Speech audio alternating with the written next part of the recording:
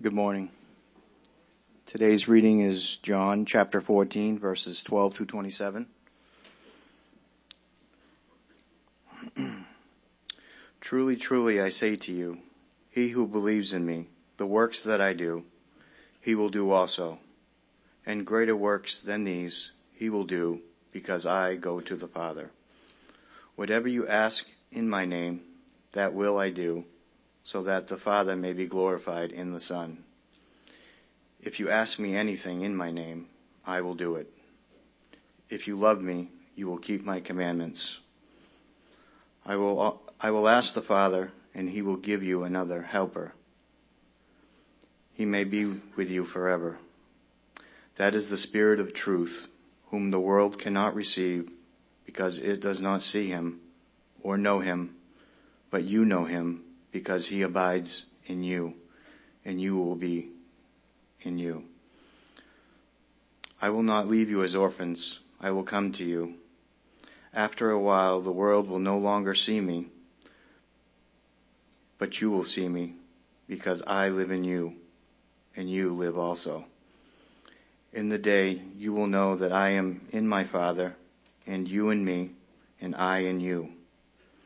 He who has my commandments and keeps them is the one who loves me, and he who loves me will be loved by my Father, and I will love him and will disclose myself to him. Judas said to him, Lord, what then has happened that you are going to disclose yourself to us and not the world? Jesus answered him, if anyone loves me, he will keep my words, and my Father will love him, and we will come to him and make our abode with him.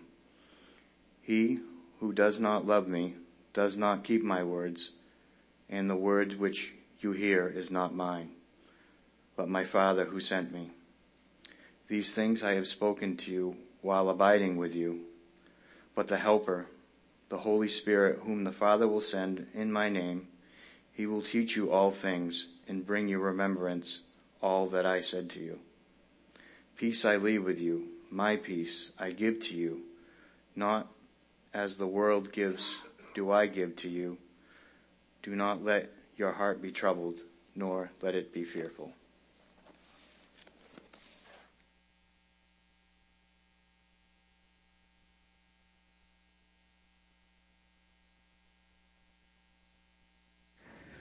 Well, thank you, Chris. Whoa, that was really loud. There we go. Thank you, Chris. Appreciate that scripture reading.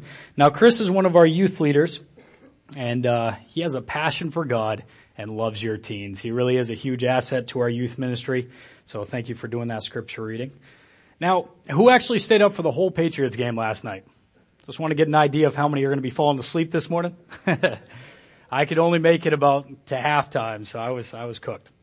Well, good morning. My name is Gary, and I've been given the opportunity to do the second part or our next passage of John this morning. And it is the second part of what Pastor Tom talked about last Sunday. But before we get into it, if we could, I'd like to ask God to lead the way. So please join me in prayer this morning. Dear God, we thank you for who you are, Lord, and what you do in our lives. And God, what you continue to do every single day with your mercies new. Lord, I pray I handle your word accurately and in a way that brings glory and honor to your holy name. Lord, I pray the Holy Spirit guides me and speaks through me in a way that you want the congregation to hear these words. I pray that we have your understanding and your insight this morning, and I pray that this service glorifies your holy name. In your name, amen. All right, well, today we are going to touch on the part of the Trinity that's the most difficult for people to understand. The Holy Spirit. And there are a lot of misconceptions and simply put watered down ideas of who he is and what he does in our life. And so my hope today is that we gain a better understanding of who he is and how he helps us in our everyday life by living through us. I actually also hope it gives us or we gain a more reverent view on his role in our life and gratefulness for that love and intimacy that we now possess because of the Holy Spirit that we've been so graciously given. Now, this message is the second part of Do Not Let Your Heart Be Troubled. And what a fitting thought for our day and age, right? There is so much bad news that we hear daily. There is so much stress and everything else going on in our life that we fear things. There's the fear of criminals, maybe fear of viruses, and so many other things that are going on. So as humans, we have the natural emotional feeling where our hearts are troubled during such situations. But on a personal level, what is it that's troubling your heart this morning? Is it maybe a health concern of yours or maybe a friend or a family? Maybe it's a loved one who hasn't accepted Christ yet. Maybe it's something you've done in your past and you can't seem to get over it and move on. Maybe it's your finances. You feel like you're drowning, stuck in a rut. Or it's just simply a constant anxious feeling. You know, a troubled heart comes in all different forms, and every single one of us has had a troubled heart before. But there's something amazing when a calming effect comes over us and assures us it's going to be okay. Now for me, I picture a choppy beach sand when the wave comes up and just kind of smooths it right out. Well, in the passage last week, we saw that Jesus is going to prepare a place for us and all the vivid pictures that come to mind when we think about it. Now we need to remember Jesus is talking to his disciples on Thursday night of the Passion Week. So he's destined to die on the very next day. And that's why this passage and really the next couple of chapters are known as the farewell discourse. It takes place immediately after the conclusion of the Last Supper there in Jerusalem. But as we see here, the disciples are confused, they're terrified because they're losing their teacher and their Savior. Now they felt comforted, they felt confident when he's around, but now he's talking about leaving them, and they have no idea what they're going to do without him. But really, this is a great opportunity to see how much they truly trust in him. Now, I don't know if this ever happens to you, but occasionally I'll come across a certain question or maybe a fact, maybe on Jeopardy or some show I'm watching, and I know it's something we talked about in school. But as usual, I wasn't paying close attention to the teacher, right? So I can't seem to remember anything about it. I was probably dreaming about my beauty out in the parking lot. That's right. My 1989 Honda Accord. But those are the times I actually wish I paid more attention to the teacher. I'm sure that's how the disciples are feeling here. They probably wish they paid more attention to him, and took out their little mini scrolls and took notes with all that he shared with them. But it was more than that. They were experiencing more than just sadness. They were terrified and worried they were going to be lost without him. There was also the terror that came over them knowing the soldiers wanted Jesus dead. And so they probably feared for their own lives as well. You remember what you did when you were lost in the olden days? Remember that? You'd have to pull out the old Gazette maps. I still have one of those. And then the biggest problem came when you had to find yourself on that map. Now we have GPS right on our phones, right? Everything's accessible and it's easy and it feels as if we could never get lost. So the disciples are feeling like their smartphone with GPS is being taken from them, and now they're going back to Gazette maps. In short, they didn't see the value of what was taking place with Jesus' departure. Not yet anyways. Well, in verse 8, Philip said to him, "Lord, show us the Father, and it is enough for us." So we're going to pick it up in Jesus' reply back to Philip in verse 12.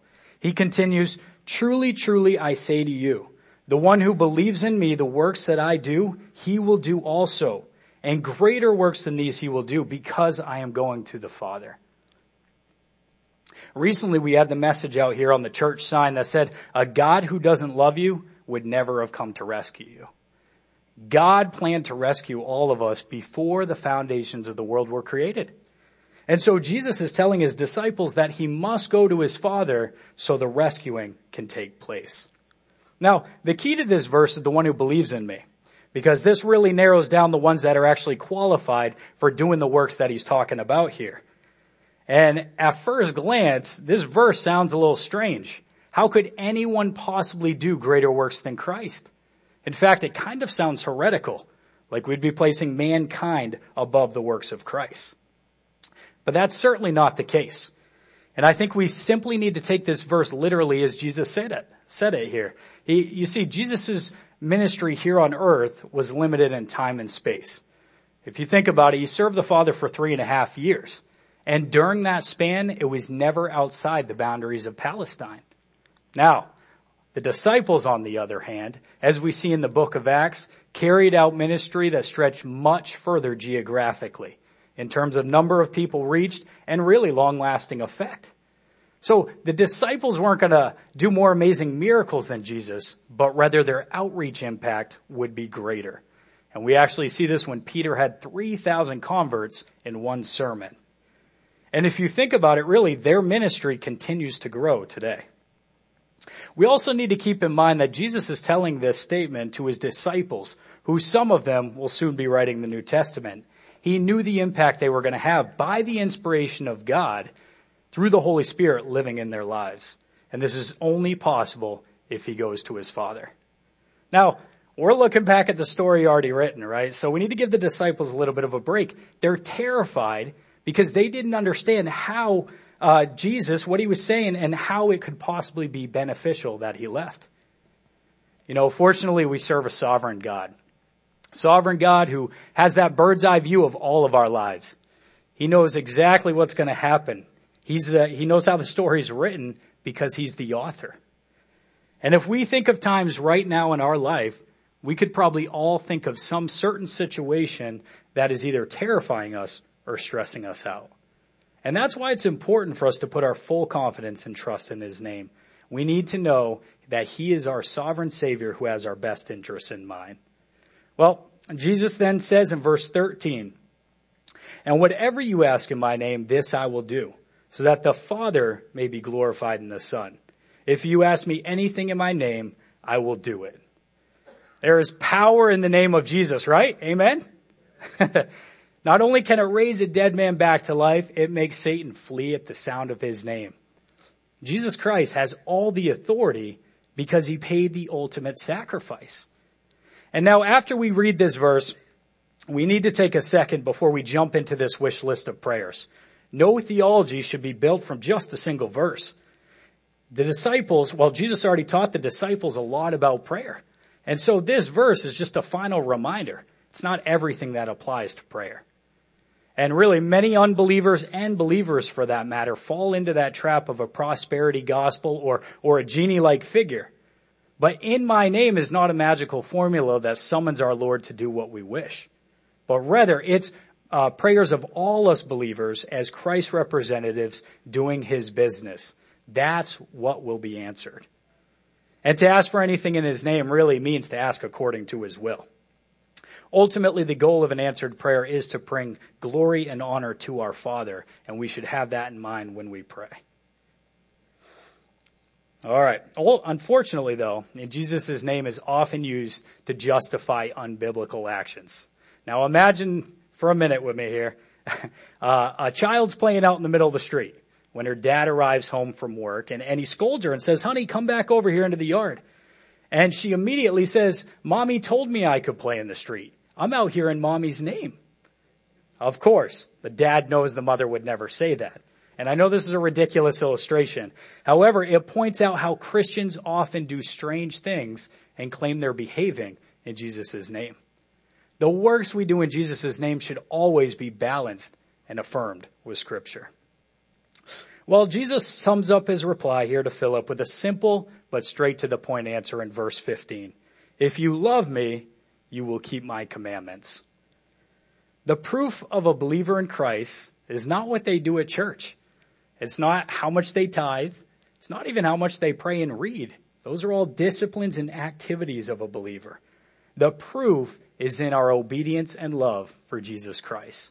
Are we loving him with all our heart, soul, and mind? And our faith and love in Christ will motivate obedience. You know, there was an airplane pilot one day who was mid-flight, and he looked down and he noticed they were low on fuel. In fact, he realized they were not going to make it to their destination. So he got on the intercom and he said, "The plane is going to crash. Please put on your parachute and get ready to jump." So half of the crew jumped into action and they put their parachute on and they were ready to leap. The other half said they believed him, but they stayed in their seat and didn't put a parachute on. Now, would we say the other half truly believed him? Probably not, right? You see, faith and love result in action. The disciples' love of Christ is revealed in their obedience to his commands. And obviously as Christians today, it's still the same for us as well. Doesn't mean we're always going to make the right decisions and we'll never sin again. But as we grow deeper as believers, we should desire to please our Lord and place our trust in him more and more. And when that growing, as sanctification takes place in our life, we start viewing his commandments as a blessing and something we strive to obey and follow. We should desire to obey our Father out of love. It shouldn't be an obligation. And his commandments really shouldn't be a heavy burden. We should view them with thankfulness for what he's done in our life.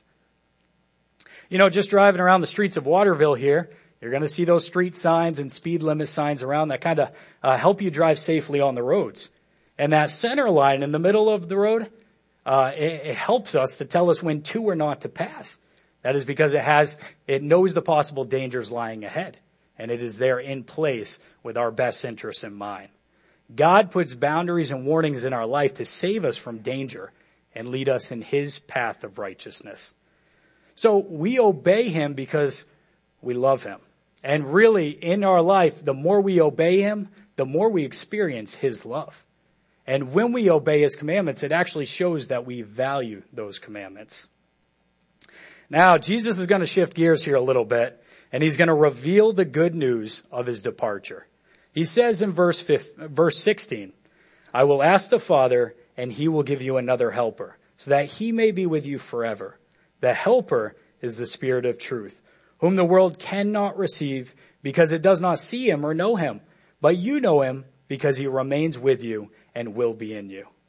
So Jesus comforts the disciples by telling them the helper is another like himself. In other words, there would be no loss. But really, there's actually benefits to the exchange. During Jesus' earthly ministry here, the people, they'd have to travel to where he was to hear his teaching and talk with him. Now, because of the Holy Spirit, they'll be able to talk with him all the time.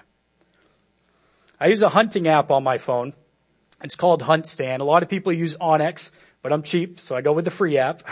But this app helps you navigate the woods while you're out hunting. And you can drop little pins on certain waypoints. So if I get turned around, I can always find my way back to the truck or to my tree stand or back to the trail. All I have to do is follow this little aerial view and to find my way in or out. And really, it's an incredible help. It puts you at ease when you're navigating some really difficult sections of woods. Now, Jesus, he's saying God is going to send the disciples a helper that will be with them forever. What an incredible gift. In the Old Testament, the Spirit went from person to person and could leave at any moment. And we see this with Saul and Samson. And even David begged God not to take the Spirit from him. However, this time, the Holy Spirit will be given to all believers and will be with us until our very last breath. What an incredible promise and assurance that comes from knowing he's always going to be with us. We never have to worry about him leaving us. Now, this promise should give us a whole new outlook on life.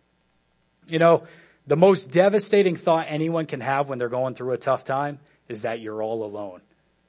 It really is. And Jesus is telling the disciples and us that we will never be alone again.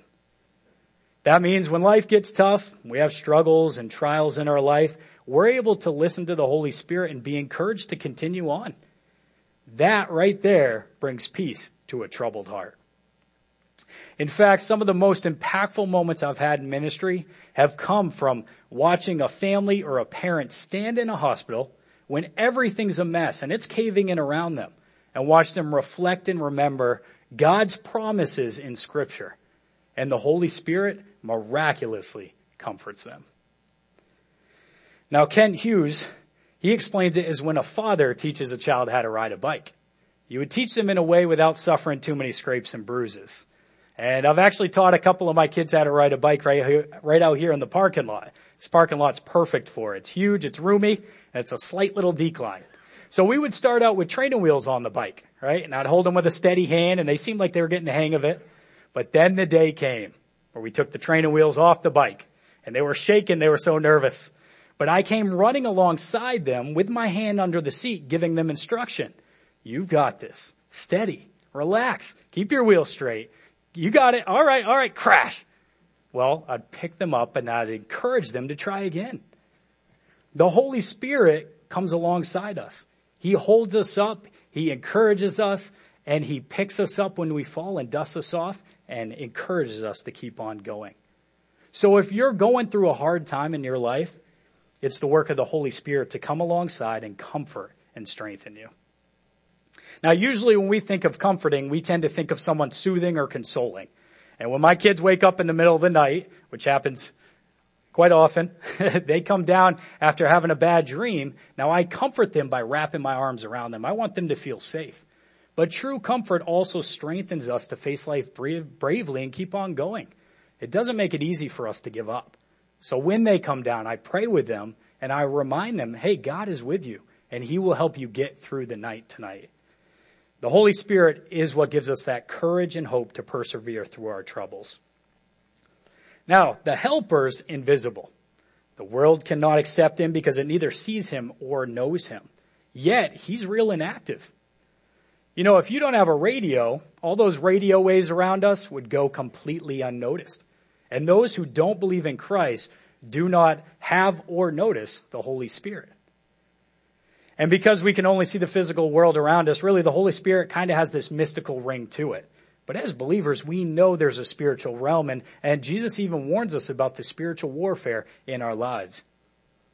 And we have to be careful because the Holy Spirit can sometimes be confused with an emotional high or our conscience.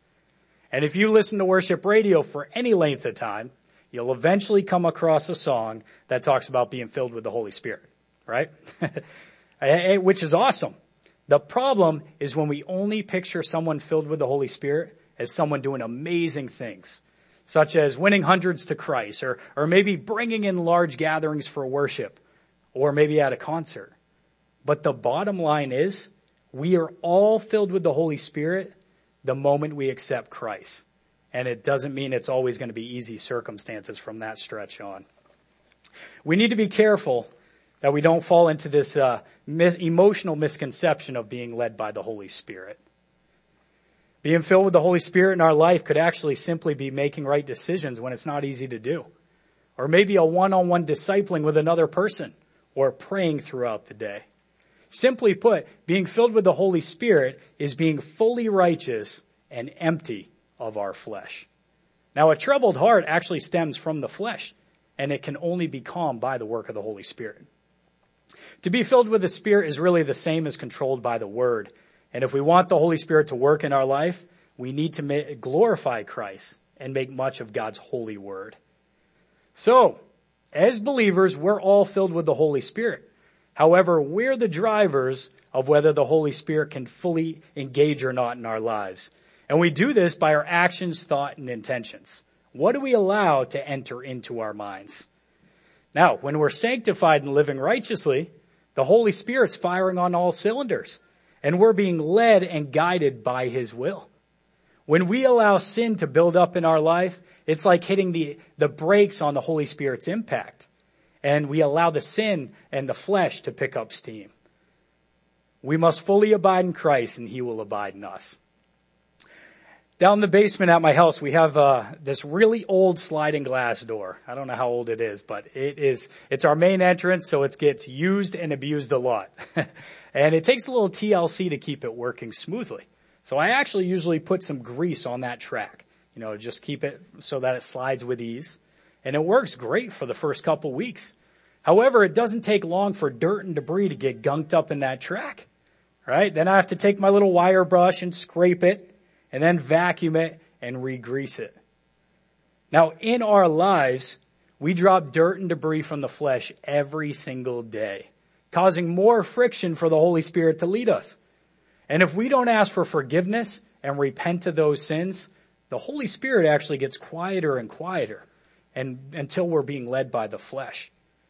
And if a person can blatantly disobey God without feeling any guilt, there's a chance they don't have the Holy Spirit living in them, or they're so callous they can't hear His voice. This is how the Holy Spirit works in our life. And really, the more we listen to the flesh, the more troubled our hearts become. The peace of God comes from the Holy Spirit.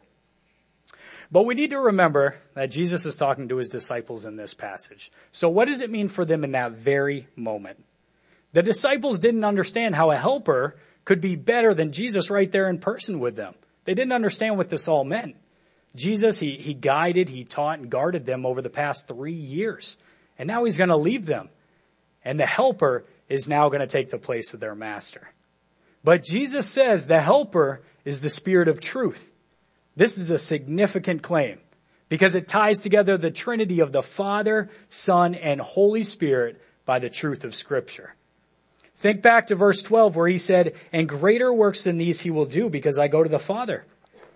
As I mentioned earlier, some of the disciples were given the task of writing the inspired, infallible Word of God through the Spirit. We see this in how the Old Testament prophecies and the visions and stories throughout coincide perfectly with the New Testament writers of the gospel, and also in how we receive salvation from our Savior. This is only possible through the Spirit of truth. John 1 says, "In the beginning was the Word, and the Word was with God, and the Word was God." Jesus and the Holy Spirit are both God in the Trinity. See, the Spirit of God dwelt with the disciples in the person of Jesus Christ. Now he would dwell in them.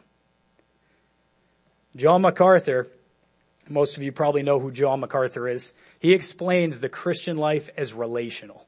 And when the Holy Spirit comes into the life of a Christian, they now enjoy the purest, most perfect love between God the Father and Jesus the Son, so that we may love the Father with the very love of the Son, and love the Son with the very love of the Father. Although this is only a preview of what's to come when we fully receive our glorified bodies and enter into eternity with Him.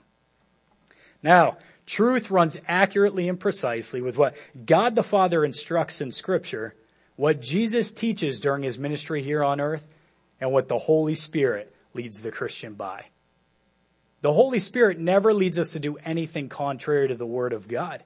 For again, God's Word is truth. That is why the Bible is the standard for all mankind to live by, whether you agree with it or not. And those who do not have the Holy Spirit living in them do not have the Bible revealed. And so they don't understand Scripture because the Holy Spirit inspired the Word and it illumines the Word to us so we may understand it. Now, I just want to touch on 3 things the Holy Spirit does in the life of a believer. Number 1, the Holy Spirit unifies the body of Christ. The Holy Spirit unifies believers by truth. And this is how someone in another country, far, far away from us, can understand and know the will of God in the same way as we do. Because the Holy Spirit dwells in us and allows us to be of the same mind and same spirit. Now, as believers, we are all led as one body in tune with God's will and in line with Scripture. Now, this doesn't mean we'll never have disagreements or arguments within our body of Christ, right? We're all still humans. However, the Spirit will lead us in truth, and it will always be the perfect will of God. And now Paul, he's inspired by God. He writes this in Philippians 2. "Make my joy complete by being of the same mind, maintaining the same love, united in spirit, intent on one purpose." We hear this often, but God is not the author of confusion. And He brings purpose and order to the body of Christ. And that is done through the Holy Spirit moving in all of our lives. Number 2, the Holy Spirit teaches and guides us. This is back to our text in verse 25. Jesus says, "These things I have spoken to you while remaining with you. But the Helper, the Holy Spirit, whom the Father will send in my name, He will teach you all things and remind you of all that I said to you." So the Holy Spirit guides us in the correct path. But it also reveals to us when we're going down the wrong path. It's like taking a good long look in the mirror, seeing what is good and encouraging and what's bad and needs improvement. Does anybody remember the old WWJD bracelets? You guys remember those? They had all kinds of different colors, different designs on them. They were popular. All kinds of people wore them, and some of them wore them without even knowing what it stood for.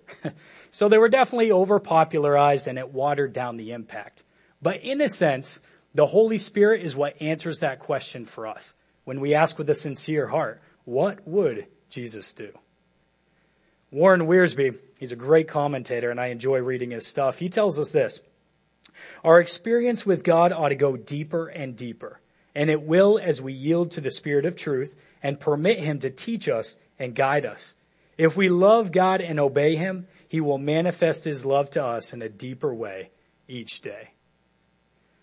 The Spirit of truth helps us understand his teaching in a way that motivates us to change and follow him more closely. And that will stir up adoration within us that drives our obedience. So the Holy Spirit recalls to memory what Jesus taught, and we see this in how he puts the teachings of Jesus on the minds of his disciples, and that led them to obedience. Well, number 3, the Holy Spirit helps us fulfill our purpose. You know, God, in his grace, gave us the gift of salvation. But he didn't say, okay, you're on your own until I return. No, he also gave us the gift of the Holy Spirit, so we're never alone in this world. And we can do his work until he takes us home. You see, Jesus already won the battle for us.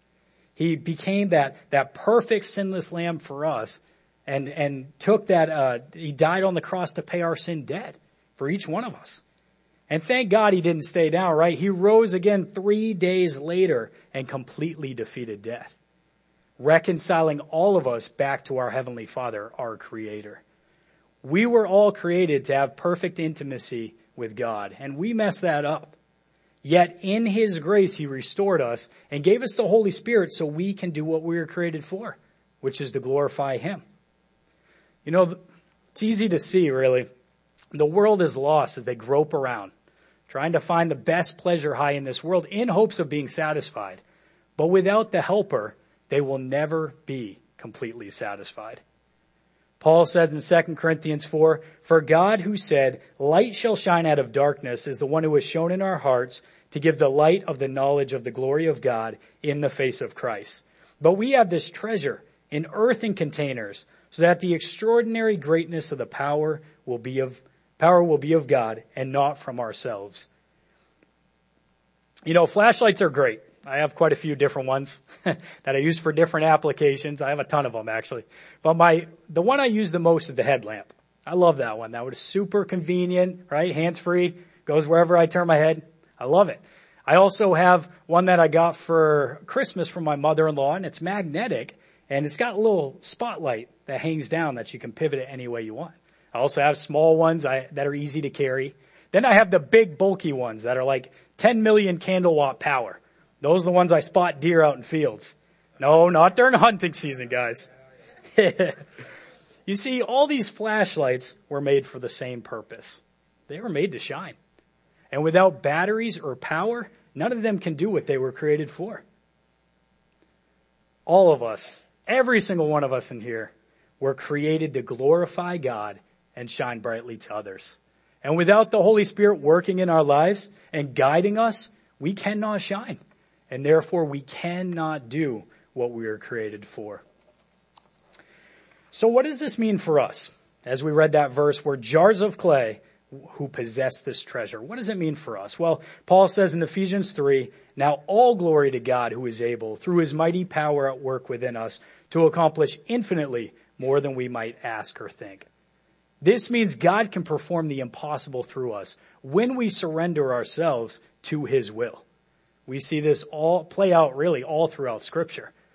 All kinds of different names. David, Ruth, Abraham, Esther, and on and on and on. So let me ask you this morning, what in your life today do you need to surrender? What is keeping you from glorifying God? Now, Jesus is going to continue with one of his biggest statements of this whole passage. It's going to be a little clump of verses here that I read. We're going to start off in verse 18. He says this, "I will not leave you as orphans. I am coming to you. After a little while, the world no longer is going to see me, but you're going to see me. Because I live, you also will live. On that day, you'll know that I am in my Father, and you are in me, and I in you. The one who has my commandments and keeps them is the one who loves me. And the one who loves me will be loved by my Father, and I will love him and will reveal myself to him." Judas, not Iscariot, said to him, "Lord, what has happened that you are going to reveal yourself to us and not to the world?" Jesus answered and said to him, "If anyone loves me, he will follow my word, and my Father will love him, and we will come to him and make our dwelling with him. The one who does not love me does not follow my words, and the word which you hear is not mine, but the Father's who sent me." Now, right at the beginning of that passage, right at the beginning of verse 18, he said, "I will not leave you as orphans." What an incredible statement. And I want to camp on it for just a minute. This means Christ is coming to us. He's bringing us into the Trinity, into the family of God, where the overflow of hope and peace of God abounds for us. It'll never change. I'm adopted into the household of faith. It can never be taken from me. And this is where we all find our identity in Christ, right here. Now, oftentimes we hear adopted by God, and we tend to think we're that cute little child, right? We're all that cute little child. But really, we're all wicked, evil, and dare I say ugly children who are fighting against him.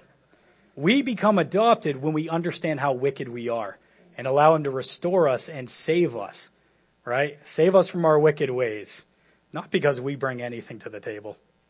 Matt Chandler says this is what the Spirit of God does. Ransoms us out of being spiritual orphans, pulls us into the household of faith, and gives us a marker of being known, loved, provided for, cared for, and pursued. There's nothing in this world that could comfort and settle our troubled heart than knowing the Creator of the universe has adopted us as his own child. Romans 8 says, for all who are being led by the Spirit of God, these are sons and daughters of God. For you have not received a spirit of slavery leading to fear again, but you have received a spirit of adoption as sons and daughters by which we cry out, Abba, Father. The Spirit himself testifies with our spirit that we are children of God. You know, we've spent our entire life as orphans who followed the ways of Satan. We lived in our flesh and we were lost, trying to find hope, peace, and comfort and truth in this world. And as orphans, we searched, but we never found it.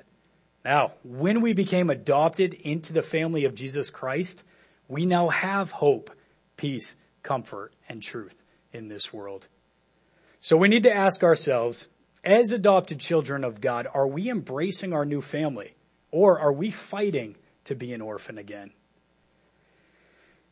Verse 27, peace I leave you, my peace I give you, not as the world gives do I give to you. Do not let your hearts be troubled, nor fearful. These words in verse 27 are pretty much the same as what he began the chapter with. He said, I'm going to prepare a place for you. He's giving us himself, and we're going to be with him someday in eternity. And those are all future promises that we have to look forward to.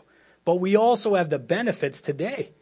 The Holy Spirit lives in us, and he'll always be reminding us that this is not our home, and we are God's children. This is the true remedy for our troubled hearts. And Jesus said, do not let your heart be troubled. Believe in God. Believe also in me. You know, when I find myself in a difficult situation, I fear what lies ahead. There really is nothing more comforting than being reminded of God's words. It brings that sense of peace and comfort, knowing he's a sovereign God that has a plan for me. So no matter what the outcome is, it is his will. Worship team, if you could, please make your way on down. You know, the Holy Spirit is an incredible gift that should stir up excitement in our life, knowing that he's always with us. And it really is important for us to remain obedient and love him with all our heart, soul, and mind. And now when we do that, we are able to experience that genuine peace that Jesus Christ laid his life down for and offers to every single one of us freely. Let's close in prayer.